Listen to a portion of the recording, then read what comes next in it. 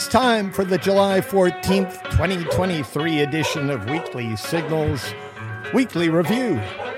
A personal recollection of the last 168 hours of history, broadcasting on Pandemonium Day from the University of California at Irvine on KUCI 88.9 FM. I'm Nathan Callahan. And I'm Mike Kaspar. And, as always, the straw that broke the camel's back, Mahler, the fake news dog. There he is. Good morning. Bright-eyed, Good morning. bushy-tailed. Mahler. Good morning. You know, Nathan, I'd like to amend what you just said about him. What's that? I don't think of him that way. I think of him as the straw that stirs the drink. Really? Yeah. He's kind of a our party Reggie animal. Jackson. He's our Reggie Jackson in some ways. Reggie Jackson. That's a reference to Reggie Jackson. Oh, he was the he impetus behind the the extraordinary Yeah. success of his teams. Yes, he was. I gotcha. Yeah. Well, yeah, Mahler is that way. He keeps us up. Yeah. Yeah. And annoyed. Just like Reggie Jackson.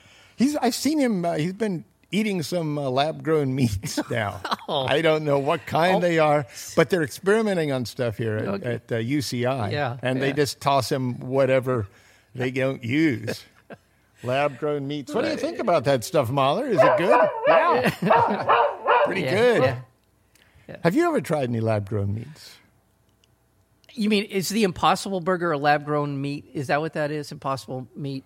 You know what I'm saying? There's a product called Impossible meat. Impossible Burger, I think, is plant-based. Okay, then I have not. To my knowledge, I have not. Lab-grown meat is not vegan because it's cultured cells taken from animals, and then they develop the meat from that. Okay. However, it's usually cruelty-free, but sometimes for lab-grown meats, they use fetal bovine serum, which is obtained by killing fetal cows. Oh, okay. So, but they're only taking a itty-tiny bit of it, you see. Mm-hmm. Well. Yeah, I know that's no excuse, but nevertheless, plant-based meat, on the other hand, is vegan, but lab-grown meat is more sustainable. Oh. Using fewer resources to produce the same amount of meat. Okay. So, all right. Well, I can adapt. Yeah. I mean, honestly, if it is better and we're, And there's only a few fetal cows going. Yeah. What are you going to do? I would think that, So I'm not going to say anything. Uh-huh. I got some things going on. You are, as the kids say, you're blowing up over there. Well, I think people like the idea that the Dodgers are playing the Mets. Oh, that's... Has nothing to do with lab-grown meats. Lab-grown meats, the end of the world, climate disaster. But the Mets are playing the Dodgers in New York. From the Atlantic, Yeah. making lab-grown meat that tastes good is not that difficult. So if you want to go out and create some, I guess, you can. Okay. You get the right people. Cattle cells taste like beef. Chicken cells taste like chicken. So it's not like you have to concoct something different. You got the chicken cell. You already have the taste. Just grab a chicken cell and go for it. Mm-hmm. The scientists who are making these faux meats keep tweaking their aroma, texture, and flavor. So it won't be long before you can pick up some lab-grown Wagyu beef as easily as you can buy ground chuck. Now, the cost is still pretty prohibitive. I mean, it's expensive, It's I'm going down. Yeah, I'd imagine. And considering the cost of keeping up the diet that we have on the planet right now, it probably will pay off in the long term. Mm-hmm. So with all this going on, imagine eating meat derived from the DNA of a brontosaurus. Oh, my goodness. Okay. Would you try it? Oh, wow. I don't know. Would you try I don't a even brontosaurus burger? Yeah. Well, if they had it right now. Well, it was if Carl's Jr. Well, not Carl's Jr., but say they had a new place, lab-grown burgers. Yeah. Well, if it was good enough for Barney Rubble, it's good enough for me. I don't know if he ate those. Oh, Fred and Barney? Are you kidding me? Actually, that could happen. The brontosaurus meat. Mm-hmm. America's largest cultured meat company, VOW, recently made meat from the mammoth DNA, from mammoth The DNA. woolly mammoth. Yeah, a woolly mammoth. Yeah. Oh. So you ready for that kind of stuff? I guess. I guess. I don't know. I mean, really, sound I don't. excited. No, I'm not excited. First of all, there's something I'm conflicted about. I'd like to think I'm going to continue the rest of my life to be a vegan or some version of that. And so now I'm suddenly enamored with the idea of replicating the experience of eating meat. Yeah. It doesn't quite jibe, but I know the protein, protein. Well, and all that was a kind question. Yeah. And now I'm doing this? Yeah. When I've tried to be a vegan? Yeah. Now I'm trying to replicate meat eating? Meat eating? Yeah. Really? I understand. I kind of... You think you'd like to try some pterodactyl wings, though? Well, Super Bowl Sunday, you might have some bowl of pterodactyl. Pterodactyl. Just kind of take it out there.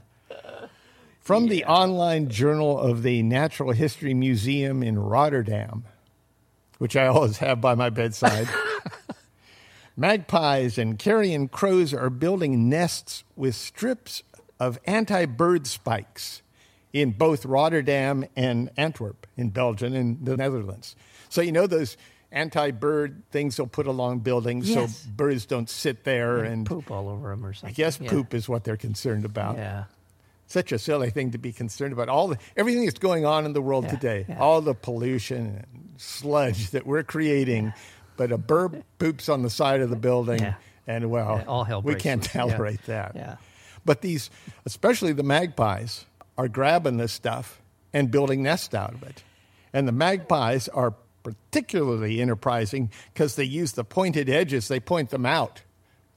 So they're using them for that function. Crows are just it seems like they're just building their nests out of it because it seems like a good material. Magpies are smart enough to point the spikes out to keep away, I guess, other birds. I guess. Carrie. Does it strike you that nature seems to be kind of pissed off at humans? And so I don't know if this is intended for humans. No, I don't. I see as they're practical. They are practical, okay. I mean, we've been taking things from them for a long time and using it, so why shouldn't they I'm take just thinking things of from us? the whales running into the sailboats. The orcas. Orcas. Yeah, the orcas. And sea lions are biting people and going after them. And I don't know. Yeah, all right. Yeah. Pterodactyls are coming back. So you can eat them. Well, it's all good, yeah, Mike. it's all good. It's all okay, good. all right, okay. Except for the end of the world. It's all good.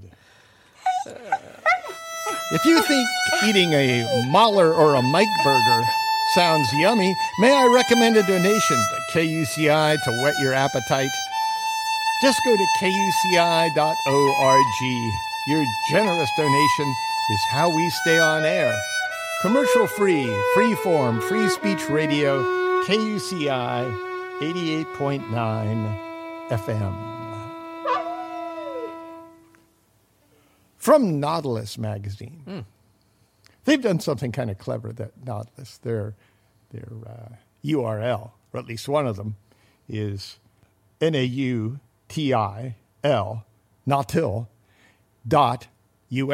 Oh, there you go. Yeah. Yeah, it's kind of fun. Yeah. I don't know how easy it is to remember, but anyway, from Nautilus magazine. According to new research, a third of North America's birds have vanished since 1970. 1/3. I know. The grassland bird population declined by more than 50%, mostly due to the expansion of farms that turned a varied landscape into acres of plowed rows of monoculture. Mm-hmm. That equates to 750 million grassland birds gone. God. From the population. What I mean is the consistent population. Yeah. If you measure it in 1970, today it would be 750 million less birds, grassland birds. I remember you and I commenting on birds during the time when COVID was in full. We were quarantining and all that other stuff that we were doing to protect ourselves from COVID. And I remember we had this conversation on Weekly Signals about walking around the neighborhood and hearing birds that I could not recall hearing prior. For quite some time, I hadn't heard bird calls the way that I was hearing them on my walks with my dog. Yeah. And I was thinking, wow, it was just such a contrast to hear birds that I just didn't hear before.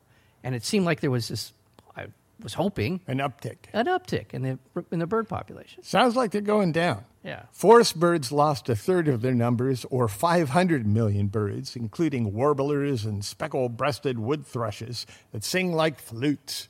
So you're missing all that flute action. Common backyard birds experienced a seismic decline. That's where 90% of the total loss of abundance occurred. Among just 12 families of the best-known birds, including sparrows, blackbirds, starlings, and finches. This is kind of sad. What is sad? It's very sad. And alarming. From Hakai magazine, that's Hakai magazine, online, of all the traits that make salmon extraordinary migratory animals, their leaping prowess, their tolerance of both fresh and salt water, their attunement to the Earth's magnetic fields, the most impressive may be their sense of smell. Okay. I never thought of salmon smelling things. No. Yeah, No. but apparently they do. Guided by odors, they imprint on their memory in their youth. Most adult salmon return to spawn in the stream where they were born. So they sniff their way back. They're kind of, like our little boy here, Mahler. Yeah. They have a good nose. Oh, Mahler. Well, But as climate change shrinks northern glaciers, you got to figure that's going to pop up here. Salmon have begun to trickle into newly exposed streams and lakes. Hatchery-raised salmon take their straying to an extreme. As adults, these fish often cruise past their home hatcheries and mate with wild-born fish, distorting wild gene pools that have been finely tuned by thousands of years of natural selection. So they're not showing up. But in 2016, the Oregon Department of Fish and Wildlife tasked the state's Hatchery Research Center with solving this problem. After several years, a leading candidate emerged, a cocktail of amino acids purchased from a commercial laboratory. But the amino acid mixture was too expensive to implement. They couldn't roll it over. So last spring, scientists at the Oregon Hatchery Research Center poured a relatively inexpensive brewer's yeast from beer that contains glutamate, an amino acid on which salmon are capable of imprinting, into the Elk River. oh, okay. So they got some beer in the river now.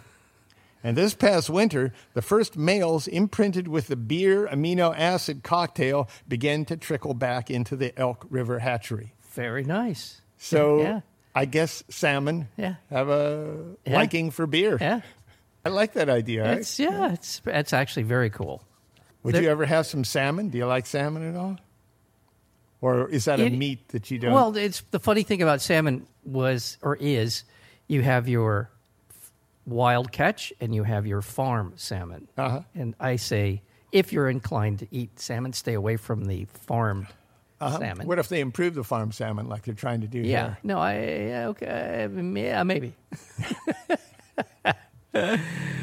Yeah. Or would you have lab-grown salmon? I don't know. I'd be curious about some lab-grown salmon, if they could get the texture right on it. If they have nice flaky salmon, just perfect flaky lab-grown salmon, that would be something I'd go for. Yeah, the curse of salmon, it does taste very good. And the texture of it is just as you described. It's a interesting food on that level. A little bit of lemon on Yeah, a that. little lemon. I know. Hey, I'm not going to argue It with goes that. great with some veggies. Yeah. Some asparagus. Asparagus. There you go. Man. Because you go from the salmon with the lemon right over the top of the salmon, right over to the asparagus. And you got it. From Wired magazine. As the Arctic warms rapidly, scientists are finding that it's not only being damaged by climate change, but contributing to it. We've talked about this before, but it's worth noting because it's getting worse. Like a freezer that's lost power, the Arctic is thawing, and the stuff inside of it is rotting, releasing clouds of greenhouse gases.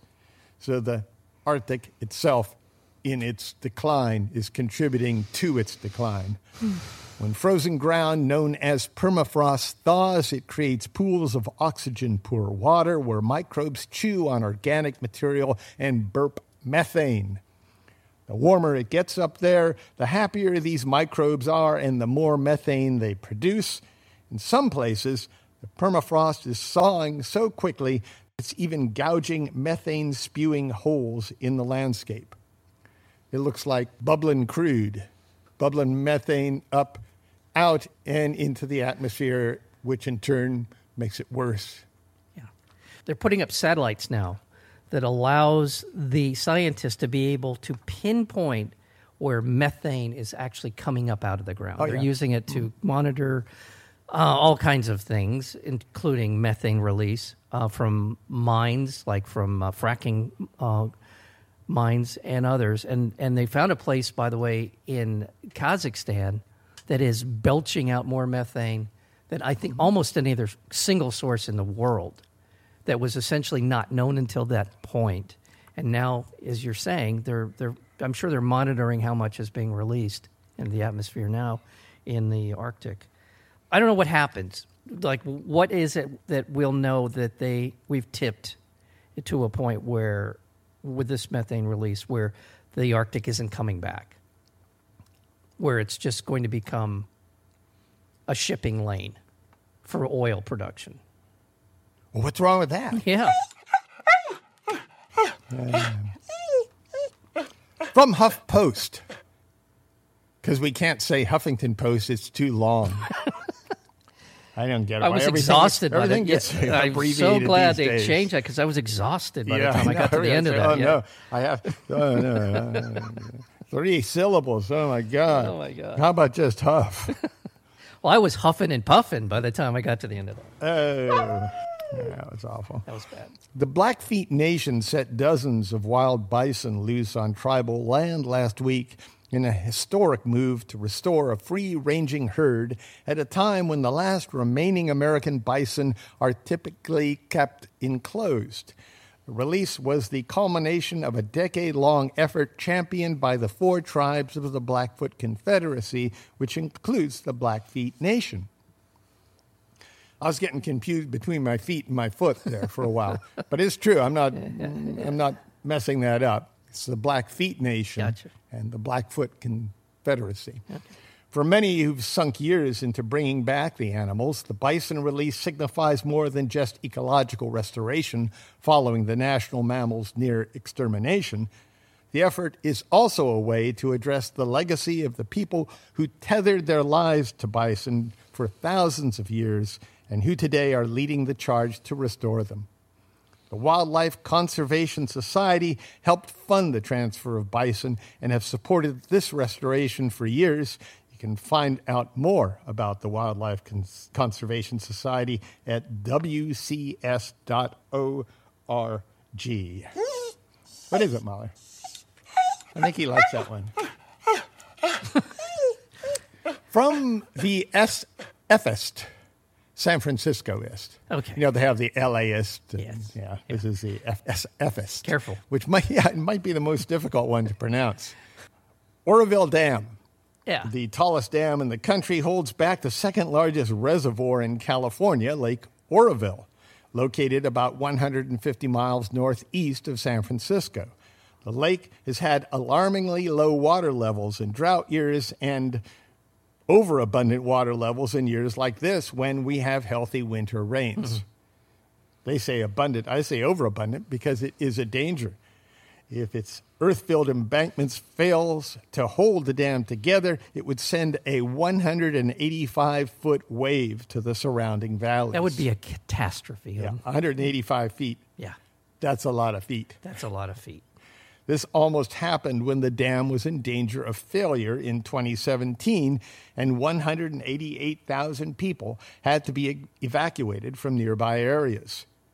Recently, a scathing independent forensic report concluded the fact that this incident happened to the owner of the tallest dam in the United States under regulation of a federal agency with repeated evaluation by reputable outside consultants in a state with a leading dam safety regulatory program is a wake-up call for everyone involved in dam safety.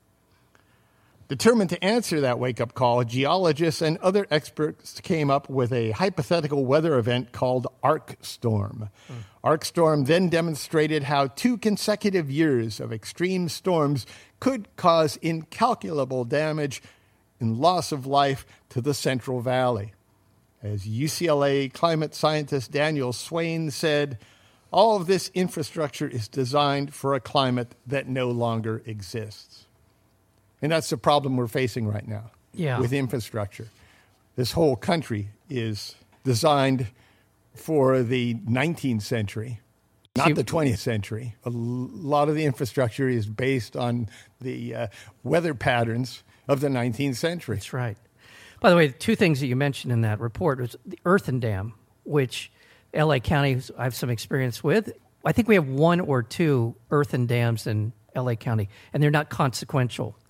That's because they're made just from piling up dirt. Yeah, piling up dirt as an embankment along the sides of the concrete face of a dam. Right. And the reason is that they had a bad experience back in 1928. One of the very first dams built in L.A. County was the San Francisco Canyon Dam in L.A. County, and it failed in 1928, causing a huge amount of property damage and loss of life. And it was from there they decided they're not going to do that anymore. And the other thing that you mentioned in terms of infrastructure, this is the thing I don't understand. A lot of people are making a lot of money off of fossil fuel right now.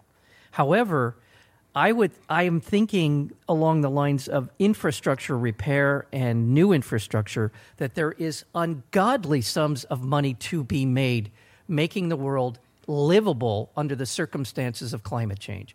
In order to transform our world, the effort and money that would have to go into the infrastructure will make millions of people very wealthy. And I don't understand why that hasn't taken over the conversation. They're lazy.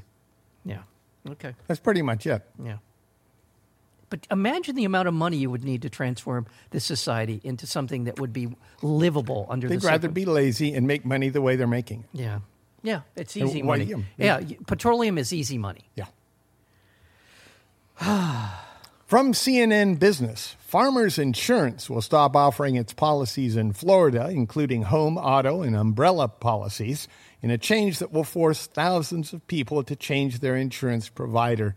The company said in a statement that its decision to get out of Florida was a business decision necessary to manage its risk exposure in the hurricane-prone state, which is climate change here. Mm-hmm. We're talking about really the rising sea level down there, I think is what we're mainly concerned about when Mar-a-Lago goes under. I hope it does. I mean, literally, I hope it's one of the first major landmarks. People go, oh, look, Mar-a-Lago's 2 feet underwater. Well, that's good. It's also kind of a nice retribution. Yeah, yeah.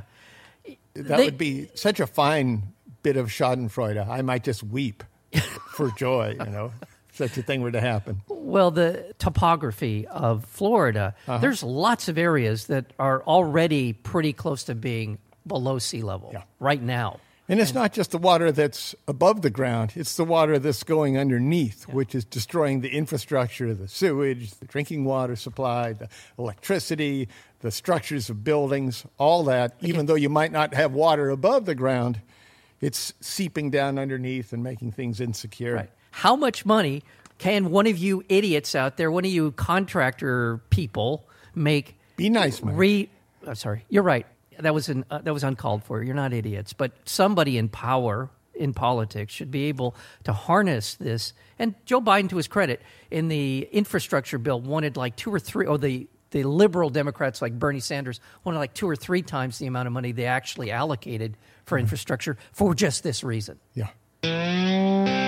You're listening to KUCI 88.9 FM, Irvine, California. Visit us on the web at kuci.org, on Facebook at facebook.com/KUCI 88.9, on our Tumblr blog at kuciradio.tumblr.com, and on Twitter and Instagram at KUCI FM.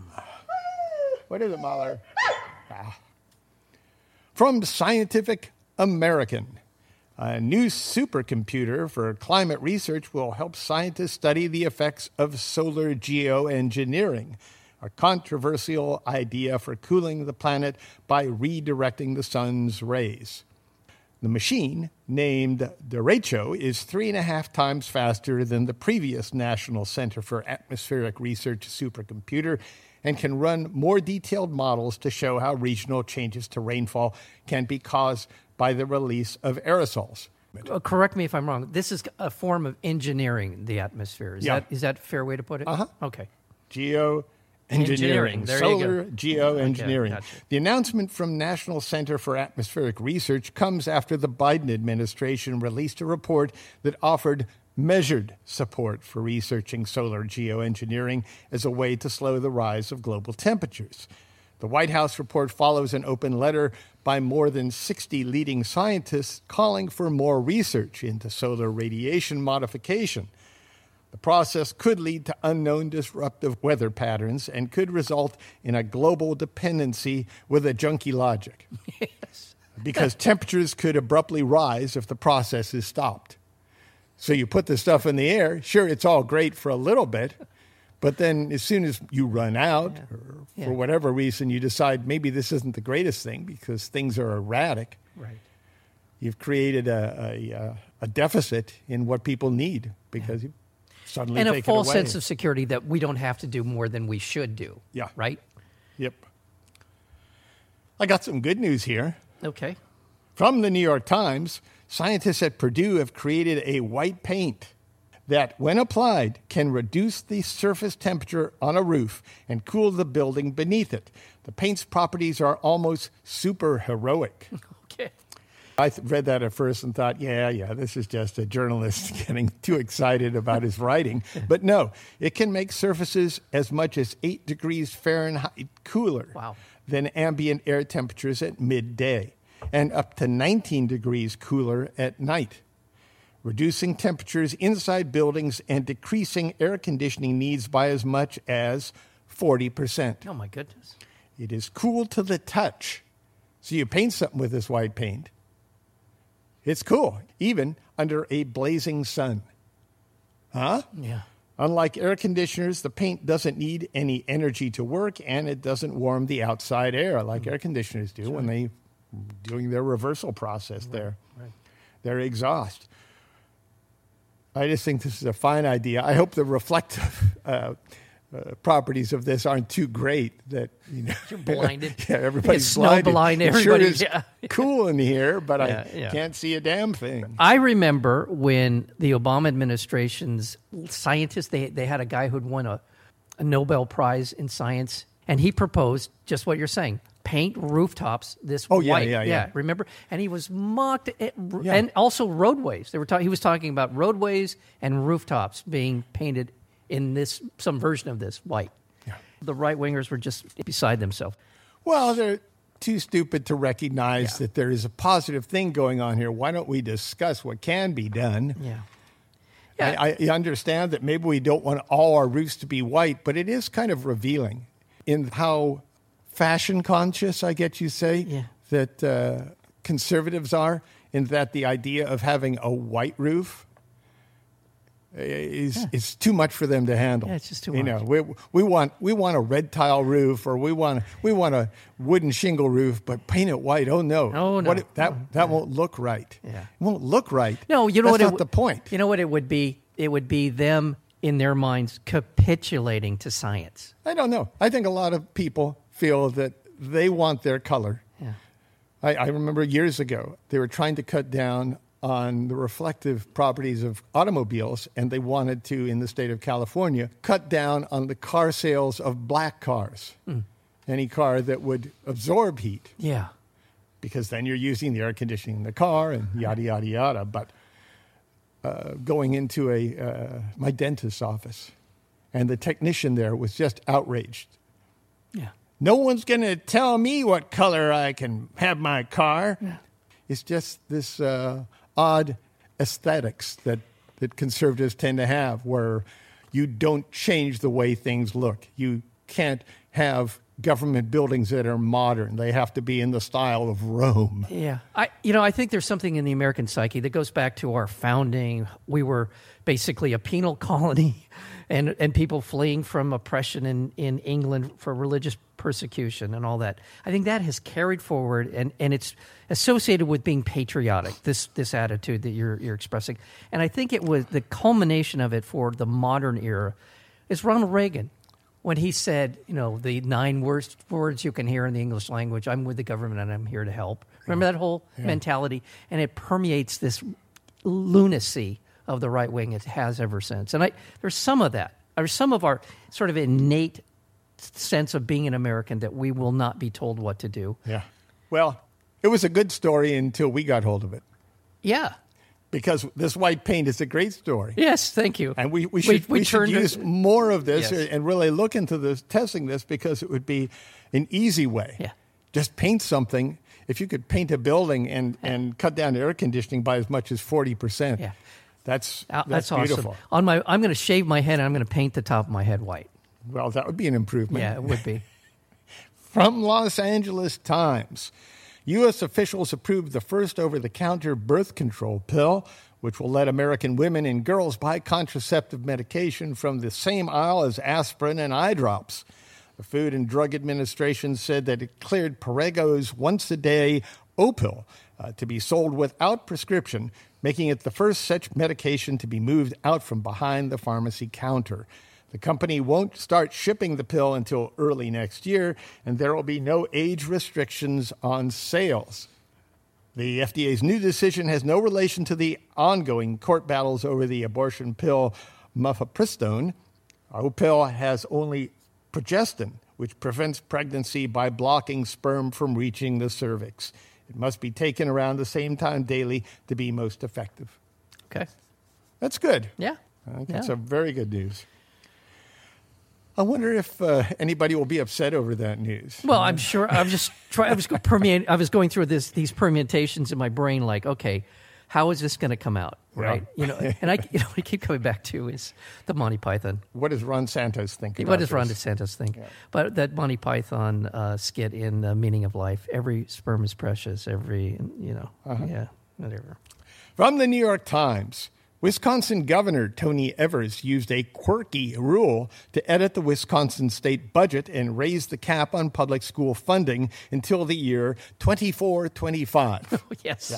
Yeah. Evers raised the amount that school districts could generate through property taxes by an additional $325 per student each year, and with the slash of a hyphen and the snip of a 0, and the addition of a 4, changed the length of the agreement from 2024 to 2025 to 2024-25, increasing the budget by an extra 400 years.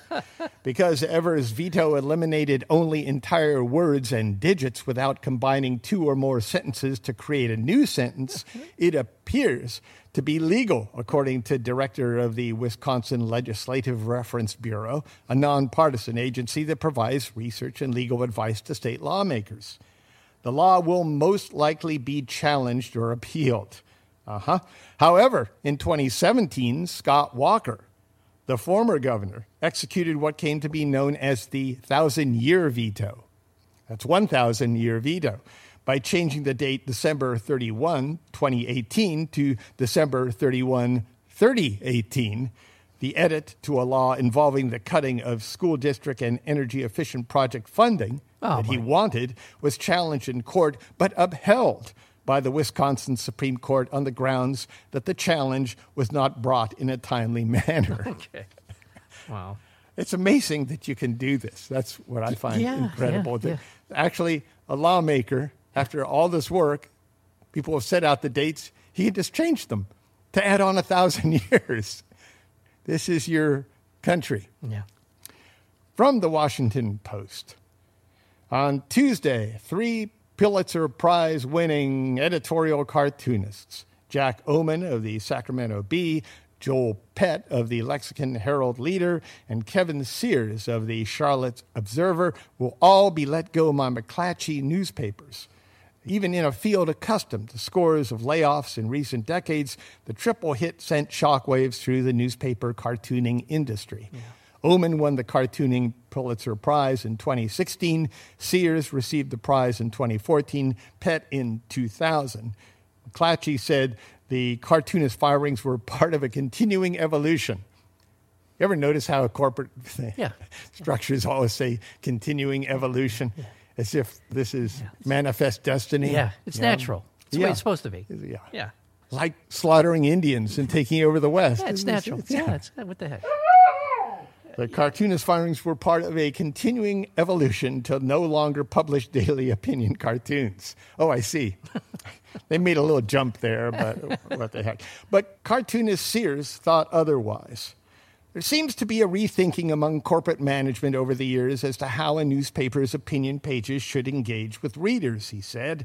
They've convinced themselves and the industry that readers no longer appreciate good editorial cartoons, when I feel it's the boardroom itself that is uncomfortable with our satire. And I think that's pretty much true. Yeah.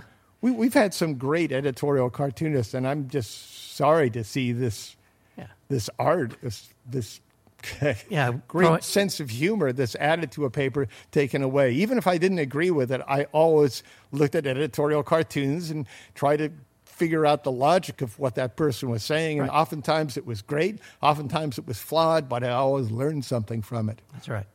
By the way, growing up, we had Conrad. Conrad was an LA Times cartoonist, won, I believe, multiple Pulitzers. And then also we had, what was his name, Ramirez? He was the one who came after, was kind of a right-wing kind of perspective. He was right-wing. He was a good artist. He did good cartoons. I didn't agree with him, but I always read them. Yeah. At least I knew what that particular side he was representing was thinking. Yeah. Conrad was just amazing. He was around for a long time with the LA Times. Yep. Did a lot of good work. Yep. From The Guardian, a Canadian judge ruled the thumbs up emoji is just as valid as a signature, arguing that courts need to adapt to the new reality of how people communicate, as he ordered a farmer to pay $61,000 for an unfulfilled contract.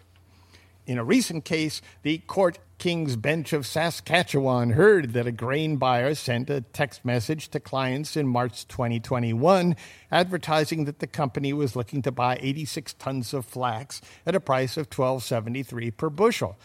The buyer spoke with a farmer on the phone and texted a picture of a contract to deliver the flax in November, asking the farmer to please confirm flax contract.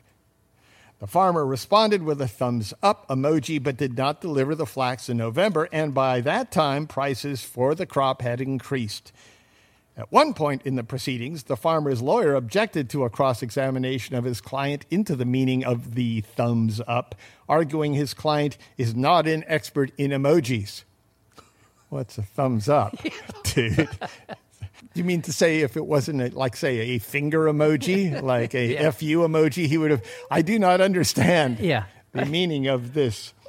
Justice Timothy Keene ruled that emojis appear to be the new reality in Canadian society and that courts will have to be ready to meet the new challenges that may arise from the use of emojis. So the swirling, ice cream-looking brown emoji. The turd emoji? Yeah, the turd emoji. How would you interpret that? Well, I think that would be a broader definition. Yeah, probably would. Yeah. You're right. It might be an insult. Yeah. But I don't think it would. I would take it to court. Yeah. I think a thumbs up is kind of pretty obvious. Yeah. You're saying, do we agree on this? Somebody sends you a thumbs up. Yeah. I would you're right. translate that as an agreement. Yeah, I agree. From USA Today. With Elon Musk at the helm, the richest 500 people on Earth added $852 billion to their fortunes in the first half of 2023, data from the Bloomberg Billionaire Index shows. Launched in March 2012, the index is a daily ranking of the world's 500 richest people based on their net worth. In sum, each member of the 500 Richest People Club made an average of $14 million per day over the past 6 months. Each person, 500 of them, making $14 million a day in the last 6 months. Tesla CEO and Twitter owner Musk led the billionaire pack with a net worth of $247 billion. In second place, French business magnate Bernard Arnault, valued at $199 billion. He's the founder, chairman, and CEO of Moet Hennessy Louis Vuitton, the world's largest luxury goods company. Amazon founder Jeff Bezos was third at $155 billion. And in case you're wondering, Mark Zuckerberg, the founder and CEO of Facebook and Instagram parent company Meta, is ninth at $104 billion, trailing Musk by $143 billion. So Musk is making more than twice as much as Zuckerberg. And you might say, a billion, a million, what's the difference? Well, just to give you an idea, 1 million is the equivalent, say, of 11 days. 1 billion is the equivalent of 31 and a half years. Yeah. There's a huge difference between being a millionaire and a billionaire, and to consider having over $200 billion is absurd. Yeah. You don't earn that kind of money. You steal it. Yes. Good point. You do not earn that kind of money. Or to put it this way, 1 million is you walking to the Albertsons across the street from campus. 1 billion is you walking from here in Irvine to San Francisco. Oh, my God. Well, there you go. That's a good one. Like that. From the San Francisco Standard, a group of anti-autonomous vehicle activists in San Francisco placed traffic cones on the hoods of Cruise and Waymo robotaxis to literally stop their progress. Because putting a traffic cone on the hood of a Cruise and Waymo vehicle makes it go into shutdown mode and turns their hazard lights on until the cone is removed or a company technician comes to reset the car system. Dubbed the Week of the Cone by the activist group Safe Street Rebel, the crusade was organized in the lead-up to a California Public Utilities Commission meeting originally scheduled for yesterday, July 13th. But this Tuesday, it was rescheduled for August 10th. I like to think it was partly due to the Week of Cone. We want to either have autonomous vehicles not on the city streets at all or very limited. We see them causing huge disruptions already, a Week of Cone activist said. It's like the state has decided that these things are going to be deployed in San Francisco without the consent of the people or the city. I kind of feel the same way. I don't trust these things now. It's not like I'm afraid of the future.